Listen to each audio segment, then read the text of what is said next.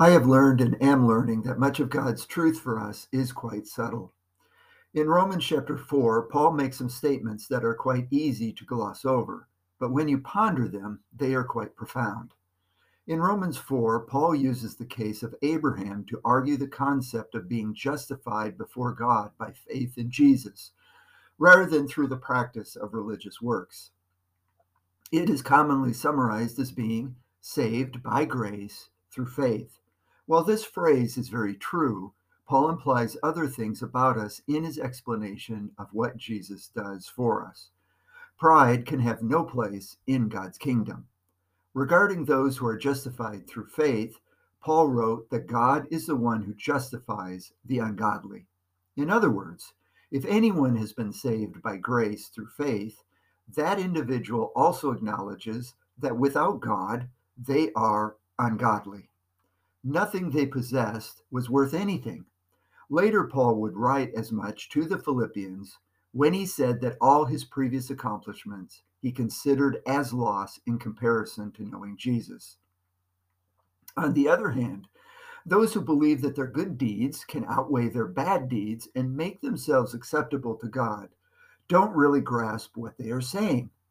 They are saying that through their own efforts, they can justify themselves before God, that they can make themselves righteous before God.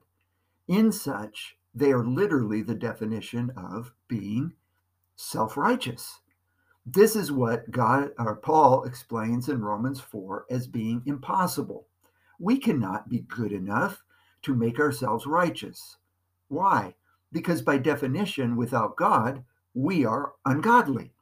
We need Jesus to transform us from being ungodly to godly. We can't do it on our own. Perhaps it is easier to understand this concept when considering our physical bodies and sickness. When we have a physical condition that we cannot address by exercise, diet, and rest, but we remain sick and possibly get worse, we go and see a physician. Our self-help and our self-treatment are not sufficient because our condition is greater than what we can accomplish. However, the physician can help us find a cure. In the same way, Jesus is our physician who transforms us from our ungodly condition to one of godliness. This is why pride has no place in God's kingdom. We have nothing to be proud about in ourselves because anything of value that we've done has been received through Jesus.